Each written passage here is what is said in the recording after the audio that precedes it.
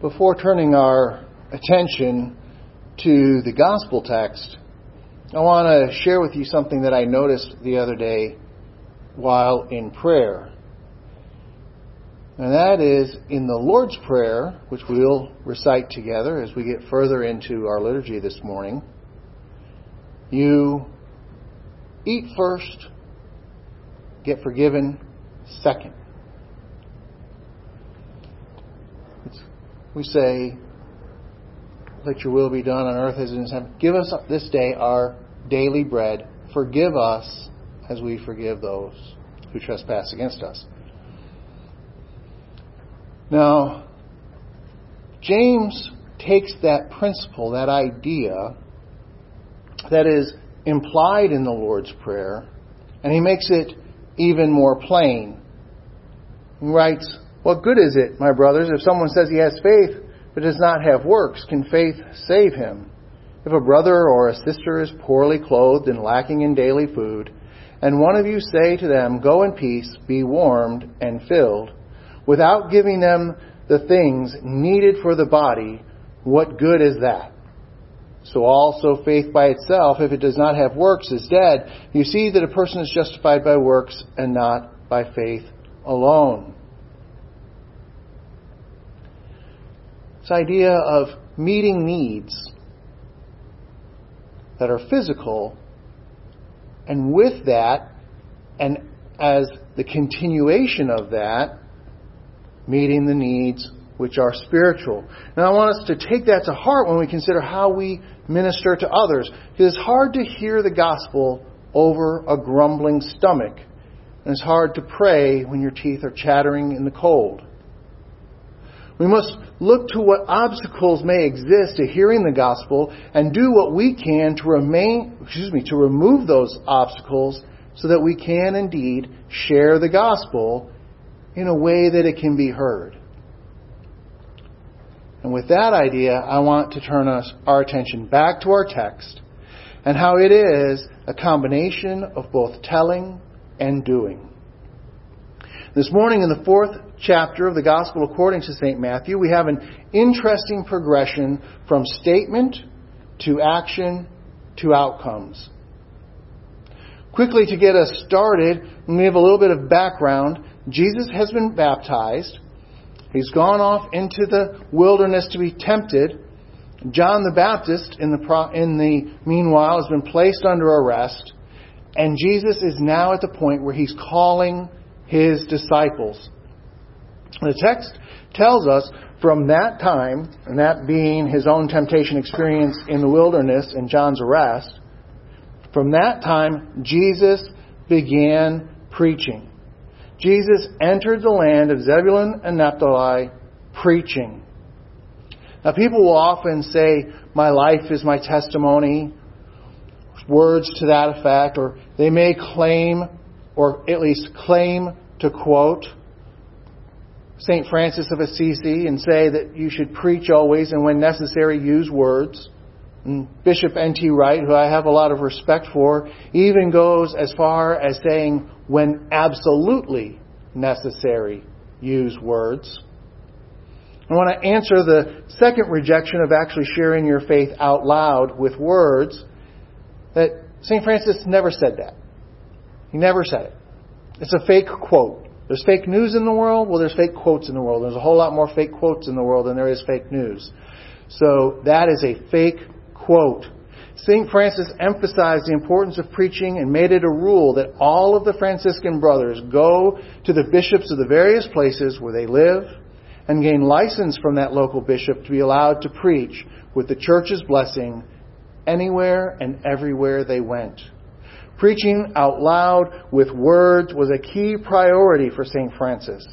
So the so-called quote people have attached to his name is not only fake, it is the absolute opposite of what he would actually say. Now next, there's this idea that a person's life, people are like, "My life is my testimony," that somehow a person's life could be a great enough testimony all by itself.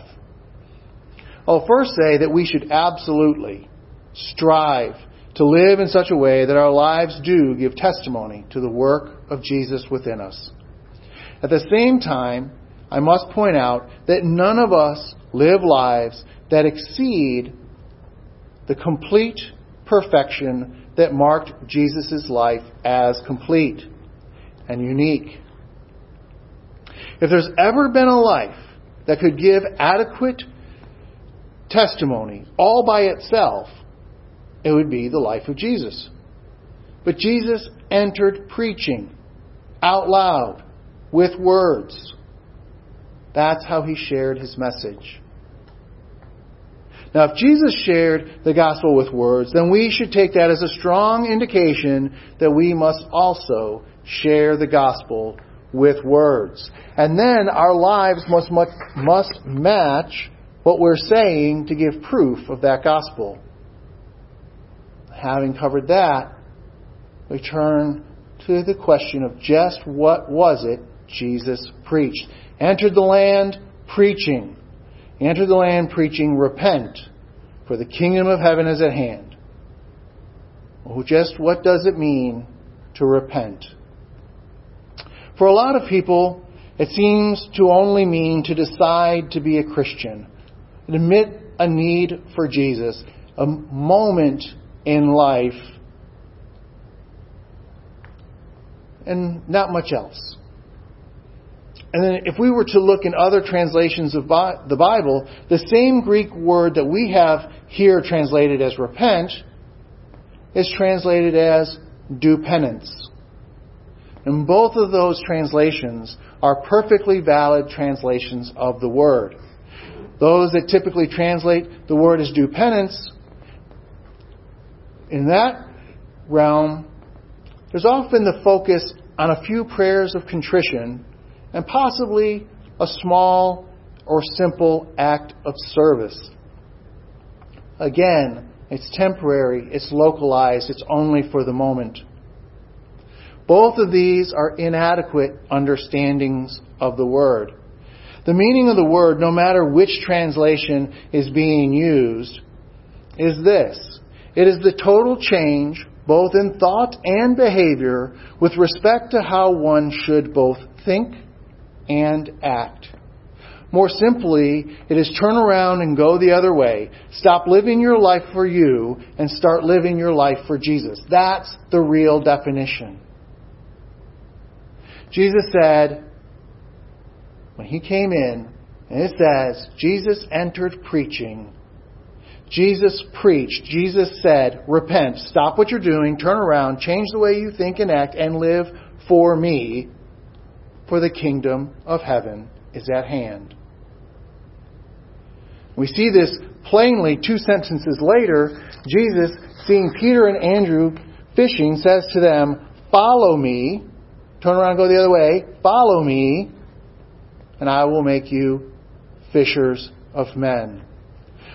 You, Peter and Andrew, you typically go out to sea, cast your nets, drag in your catch, bring it to shore, sell the fish, and make your living. Now you are called to leave your boats. Forget your nets. Walk with me. Cast instead the net of the gospel. Bring in the catch, also known as new Christians, and let God the Father supply all your needs. In other words, repent, stop what they're doing, turn around, change the way they think and act, and live for Jesus. And just what is the outcome of repentance? What does Jesus provide as a response?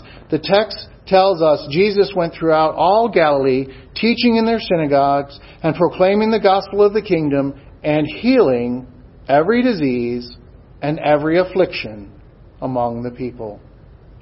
Proclaim the gospel and heal every disease and every affliction. Repenting, following Jesus, results faith in action. Reaching out as the very body of Christ to help alleviate the suffering in others. In fact, Jesus says that we will even do more than he did. In his account of the gospel, John records Jesus telling us, truly, truly, I say to you, whoever believes in me will will also do the works that I do, and greater works than these will they do. In other words, you faithful Christians, you'll do everything that I have done, and even more than I have done. You want to be a Christian? It's actually a really simple process, but few ever try. Repent, turn around, live for Jesus, bring blessing and comfort to those in need.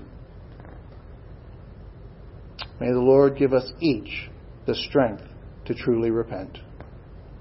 Amen.